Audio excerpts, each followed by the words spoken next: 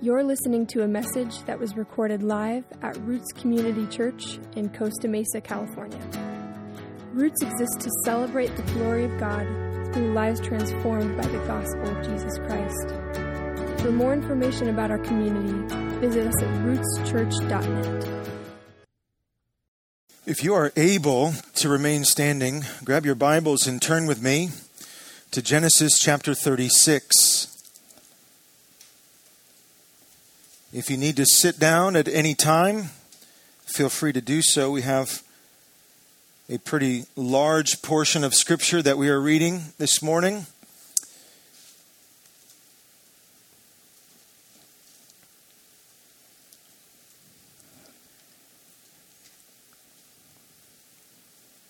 Genesis 36. These are the generations of Esau, that is Edom. Esau took his wives from the Canaanites, Adah, the daughter of Elon the Hittite, Aholibamah, the daughter of Anah, the daughter of Zibeon, the Hivite, and Basemath, Ishmael's daughter, the sister of Nebaioth. And Adah bore Esau, Eliphaz. Basemath bore Reuel. And Aholibamah bore Jeush, Jalam, and Korah. These are the sons of Esau who were born to him in the land of Canaan. Then Esau took his wives, his sons, his daughters, and all the members of his household, his livestock, all his beasts, and all his property that he had acquired in the land of Canaan. He went into a land away from his brother Jacob, for their possessions were too great for them to dwell together. The land of their sojournings could not support them because of their livestock. So Esau settled in the hill country of Seir. Esau is Edom.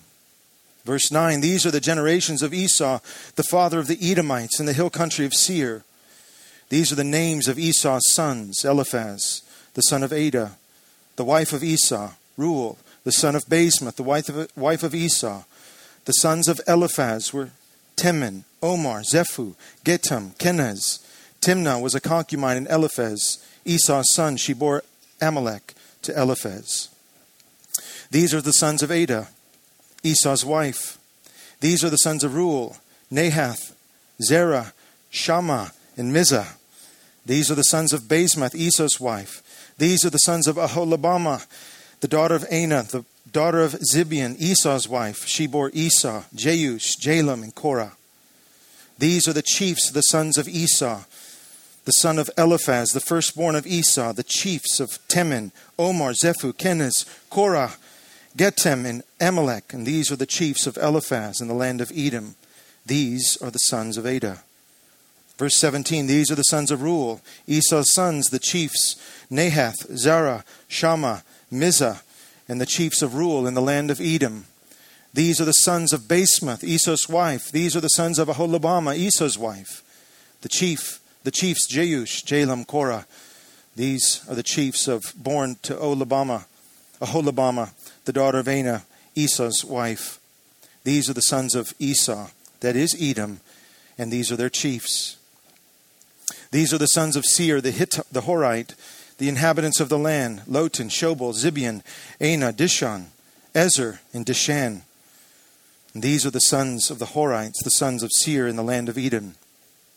The son of Lotan were Hori and Hemim, and Lotan's sister was Timnah.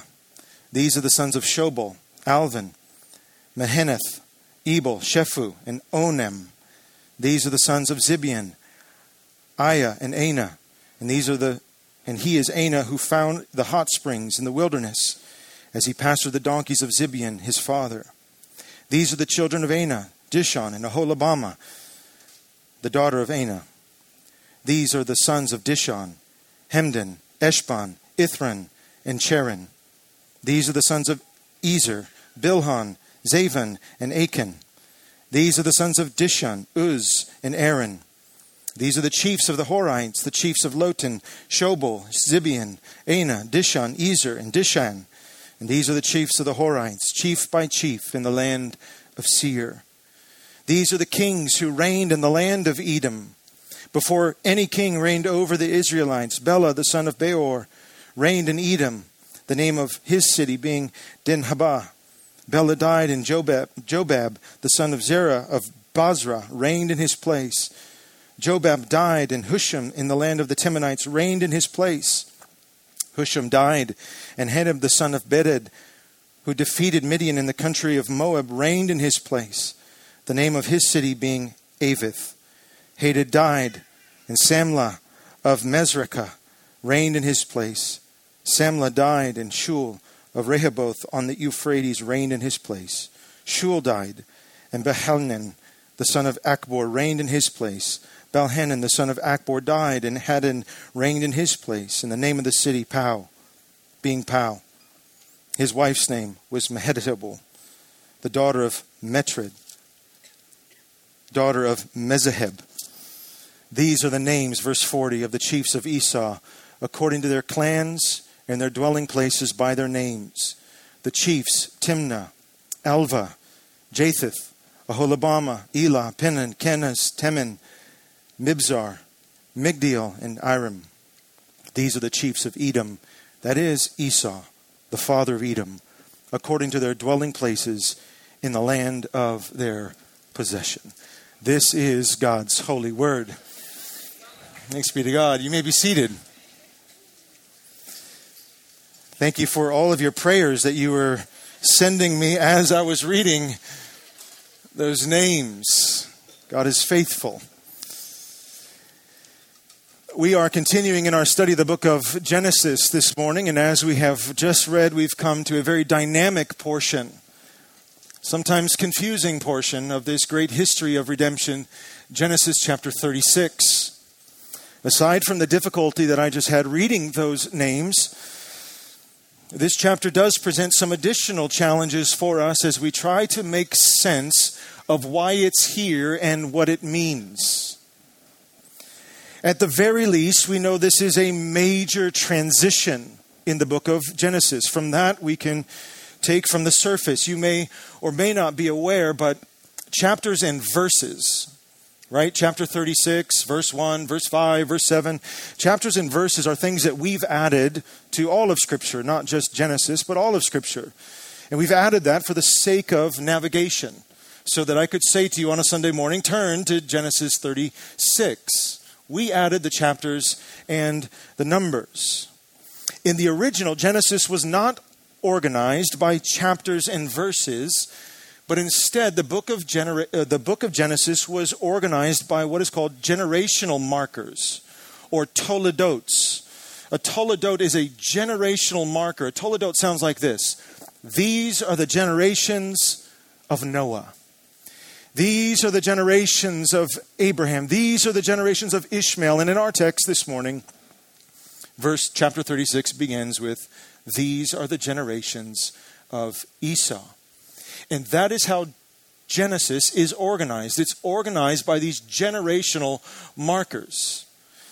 And as you think about it, we actually do the same today. If you had, and I had the privilege of spending a day or a week or a month explaining our entire family history. If we had the privilege of doing that, and that is a privilege to share your entire life story, we would not begin with chapter 1, chapter 2, chapter 3. No, we would start with generational markers. My great-great-grandparents met in this place, and they got married, and then they had children, and then their children had children, and then their children. We would use generational markers similar to what's going on in Genesis. And again, that is what is happening in this story. Moses, our author, is using these generational markers, these toledotes, to tell us a bit of our family history. And what's salient about these generational markers, or toledotes, is Moses is actually tracing a single offspring. There was a promise way back in Genesis chapter 3, after the fall of man in the garden, when God himself said to Adam and Eve and the serpent that he was going to stomp the head of the serpent through the offspring or the seed of Eve. And so from that moment on, Moses has been tracing the seed. He's been tracing the offspring, and he's been using these generational markers so that those who are reading through the story would go, okay, we're still looking for the serpent crusher. we're still looking for the one who would bruise his heel upon the head of the serpent.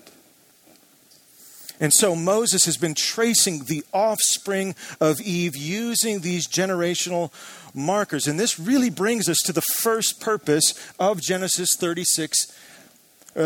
chapter 36. And it's the lineage of Esau. The lineage of Esau is the second to last generational marker in the entire story of Genesis. There are 10 generational markers, and this is the 9th. The 10th and final toledot, or generational marker, comes in chapter 37. When we read in chapter 37, verse 2, these are the generations of Jacob. And the camera angle at that point in the Genesis story will narrow on just those 12 sons. And then the camera angle will narrow even more on just one of those 12 sons, namely Joseph. And that takes us from chapter 37 to the end of the book, and that is it for Genesis. And so, chapter 36, in short, is a major transition in the book of Genesis. That's why it is significant. Also, after chapter 36, it's important to note that we don't hear from Esau, or at least his name, again. This is the last time we'll hear the name Esau in Genesis. We'll hear from the Edomites. We'll talk about that in just a moment. We'll hear from the descendants of Esau, but this is the end of Esau by name in the Genesis story. So chapter 36 is an important generational marker and transition in the story. But what I want to focus on for the remainder of our time this morning is what's in the chapter. What's in the chapter. We're not going to go through every name, and I'm not going to diagram where they all come from. But I really am interested in what is in the chapter, what makes it significant, and why Moses, inspired by the Holy Spirit, put it here so that we would, as God's people, be reading it this day. And there are, I have discovered, and you probably have too, some indispensable insights and applications for the people of God in this chapter. So I'm going to bring 3 insights this morning to sort of map out our time. We're going to do a flyover of this chapter to discover its significance. And the first insight is simple and profound. And it's this: God keeps his promise to the rejected son of Isaac. God keeps his promise to the rejected son of Isaac. Chapter 36 is one big summary of God's fulfilled promise to Esau. Way back in chapter 25 of Genesis, Rebekah was pregnant. And she was pregnant with twins, Esau and Jacob. And before they were even born, God made this promise about them. This is Genesis chapter 25. 2 nations are in your womb, Moses says. 2 nations are in your womb, and 2 peoples from within you shall be divided. The one shall be stronger than the other, and the older shall serve the younger. So God says that both of the twin boys will become nations and peoples. This is a promise, a yet future promise to these 2 twin boys in Rebekah's womb. Nations and people will come not only from Jacob, the chosen son, but also from Esau, the rejected son. Much later in redemptive history, the Apostle Paul would comment on this very event in Romans chapter 9. Romans chapter 9 verse 10 says this. This is Paul the Apostle writing. He says, and not only so, but also when Rebekah had conceived children by one man, our forefather Isaac, though they were not yet born and had done nothing either good or bad, in order that God's purpose of election might continue, not because of works, but because of him who calls, she was told, that is Rebekah, the older shall serve the younger. As it is written, Jacob I loved, but Esau I hated. Now, in my view, Paul is making here in Romans chapter 9 a point about God's sovereignty over election, the election of his saints. But for our purposes this morning, it's important to note that Jacob, according to Paul's commentary, Jacob was the chosen son of Isaac, not Esau. Jacob have I loved, Esau I hated.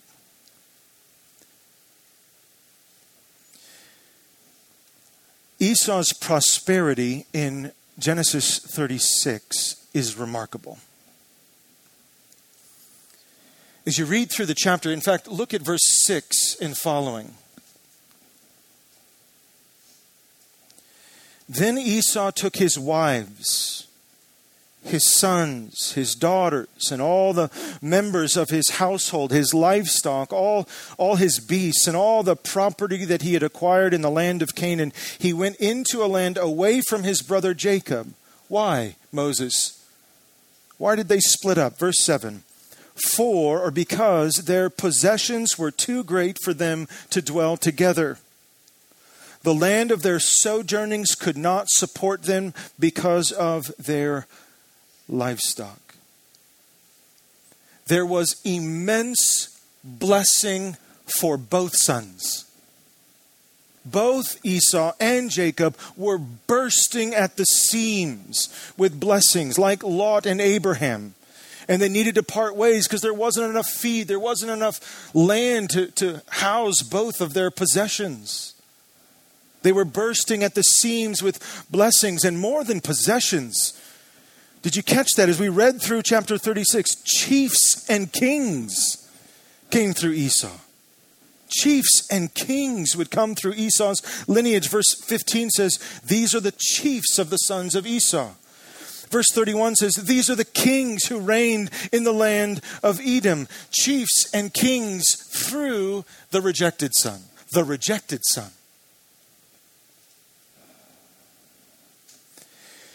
If you keep looking at Esau's lineage into the future, even beyond chapter 36, the Edomites who come from Esau continue to prosper.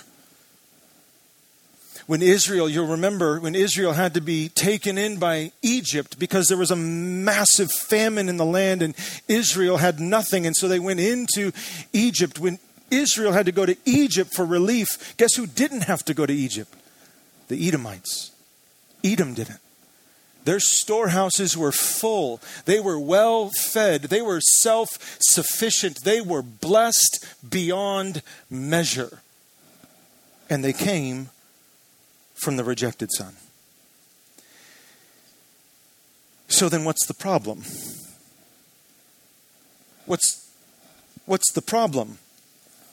What's missing in Esau's blessing? This phrase from God is missing. Esau, I will be your God, and you will be my people. Noticeably absent from Esau's promise of blessing is the promise that God would be his God and he would be God's people. Esau had abundance. He had blessing. He had heritage. Chiefs and kings came from his lineage, storehouses and resources, but Esau had nothing. He had nothing because he had not God. He had the blessing of God, but he did not have God himself. What a terrible tragedy to have storehouses of blessing from God, but to not have God. So that's our first insight. God is faithful to his promise to the rejected son. Our second insight is more of an application of inference. What do we do with the prosperity of the wicked? What do we do as God's people with the prosperity of the wicked? Esau was a man's man. He was a man with an appetite for hunting game. He was his father's boy. He was sharp with a bow. He was good with the ladies, and he could command an army. Esau was a man's man. He loved comfort, and he knew how to attain it. He had it going for him, yet Esau was short-sighted. He could not look past the bowl of soup to see the promise of his father's land. And so he gave up his birthright for a single meal.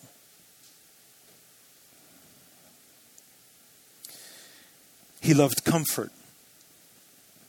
And as I said, he was good at acquiring it. The Edomites were set up. They were fat.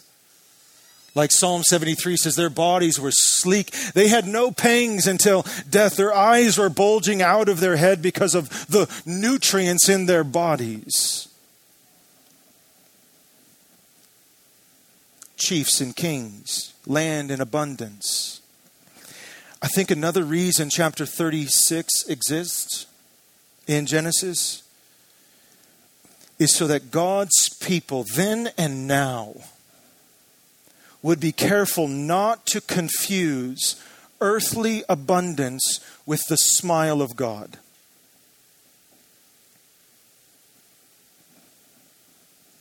I think another reason why Esau's lineage and abundance is recorded in Genesis 36 is so that God's people would be careful not to confuse earthly abundance with the smile and favor of God.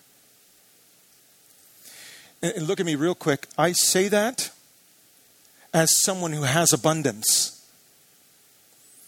I have 2 vehicles. I have a home in Costa Mesa in Orange County. I have more than $100 in the bank, which makes me and you, if you have the same, richer than 98% of the world. And so I am speaking from a place of abundance. And what I'm not saying is that abundance is a sign of God's judgment. I'm not saying that. Abundance can be a sign of God's blessing, and we ought to be grateful when God provides. But what I am saying is that earthly blessing or abundance is not necessarily a sign of God's divine favor or hope for rescue. Esau proves this out. God was faithful to his promise to Esau. He became a nation. His abundance is known to the ancient world. Kings came from Esau, but what was his end? What was his end? He aimed at earth, and that's what he got, and that was the extent of what he got. The psalmist in our call to worship says, "But as for me, my feet had almost stumbled." Have you ever been in this situation? As the psalmist in Psalm 73. "As for me, my feet almost stumbled. My step had nearly slipped, for I was envious of the arrogant when I saw the prosperity of the wicked."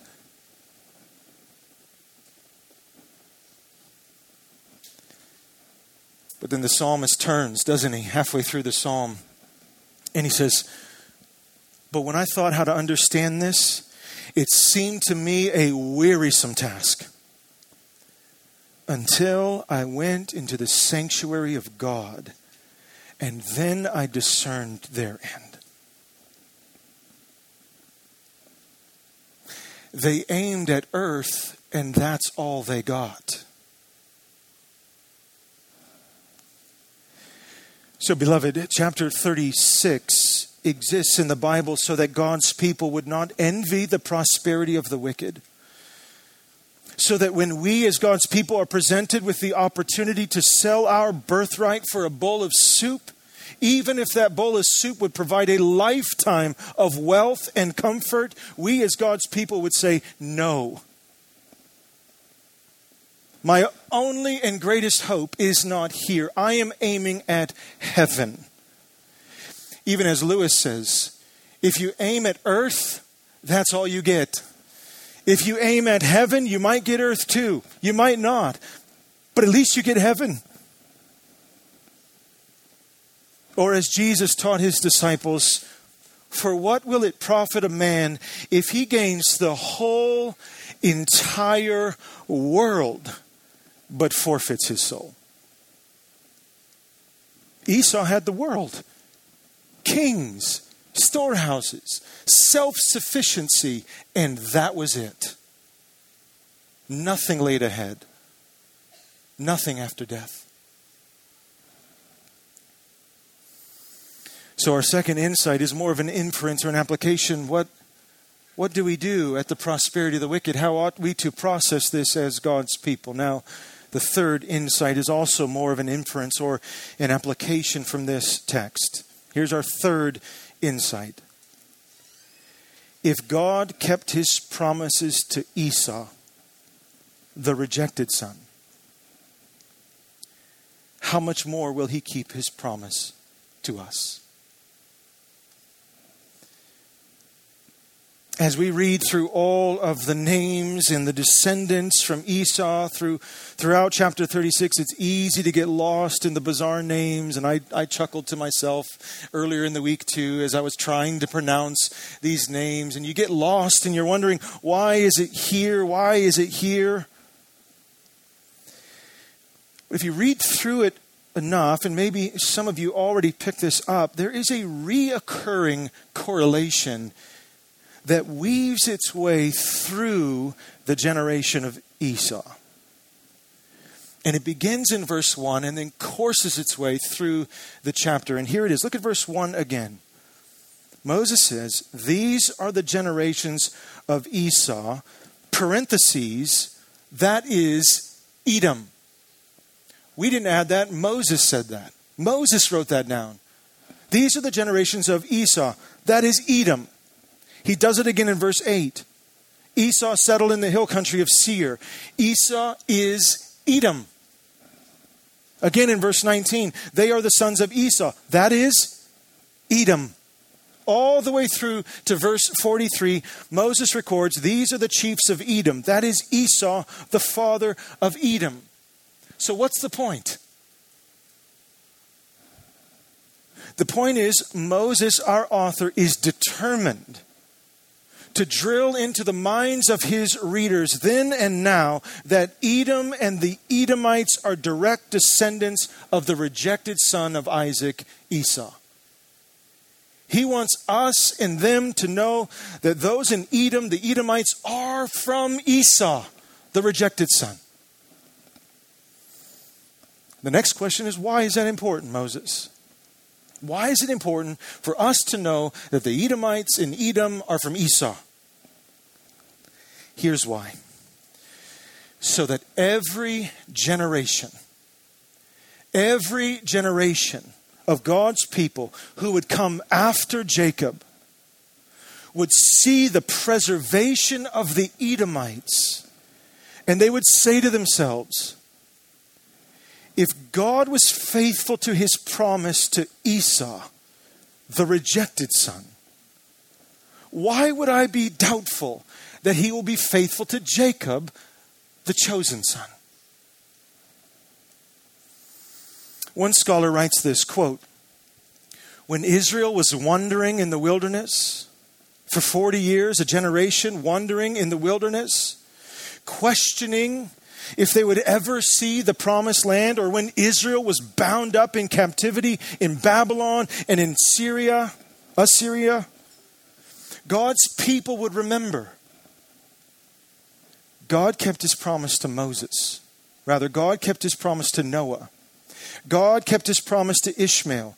God kept his promise to Isaac. God kept his promise even to Esau. He is going to keep his promise to me. So chapter 36, in part, exists to grant confidence to God's people that God will be faithful to every single promise He has ever made. If He will be faithful to His promise to the rejected son, He will be faithful to His promise to the chosen one. Every single promise.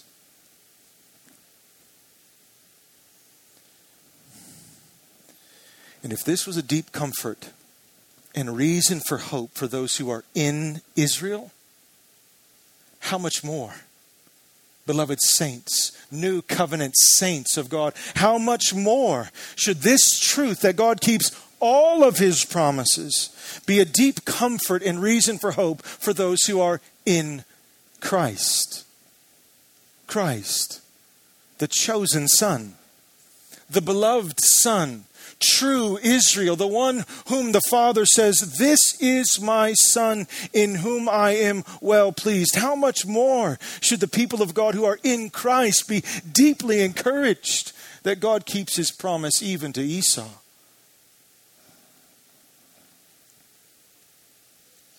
If God was faithful to His promise to Esau, the rejected son, how much more will God be faithful to His promise to His beloved Son, Christ Jesus? In a group this size, I don't know where everyone is at this morning. It would be impossible to tell. I can hardly tell where my heart is at from day to day. Some of you may feel like you're in a wilderness kind of experience. You feel bewildered by the last 2 years of life. Maybe your families have been rent in half because of politics or social justice or whatever. Maybe you feel like you're in a bit of a wilderness this morning. Maybe some of you are experiencing divine abundance and you are just wondering how God would just be so kind to you in giving you abundance. Some of you might feel like you're in a deep captivity of depression this morning, or you might feel like you're on a mountaintop of life's thrills. I don't know where we're all at, but what I do know this morning is that Genesis 36 is a sure witness. It is a sure witness that God keeps all of His promises. Genesis 36 is a sure witness that He will see His people through to the end. Genesis 36 is a witness that God's people ought not to trust in our earthly abundance. We can be grateful. We can be generous, but we ought not hope in it. It is not the witness of God's divine smile upon your life.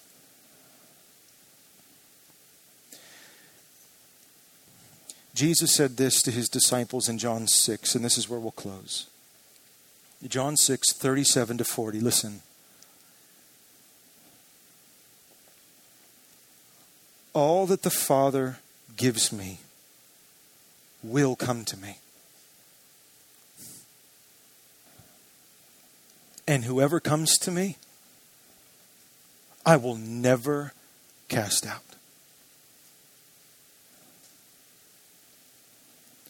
For I have come down from heaven not to do my own will, but the will of Him who sent me.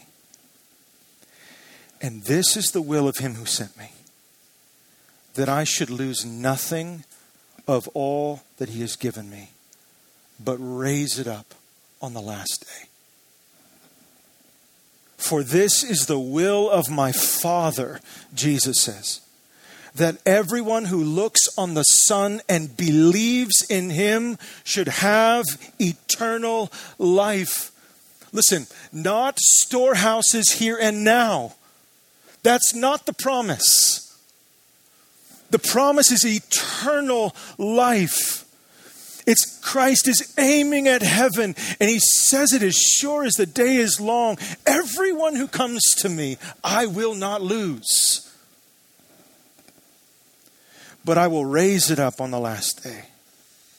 For this is the will of the Father, that everyone who looks on the Son and believes in Him should have eternal life, and I will raise him up. I will raise him up on the last day.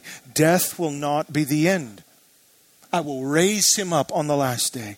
And the question is, will God the Father be faithful to his Son who said that? Genesis 36 is another voice in the chorus of God's scripture. Yes, he will be faithful. And so,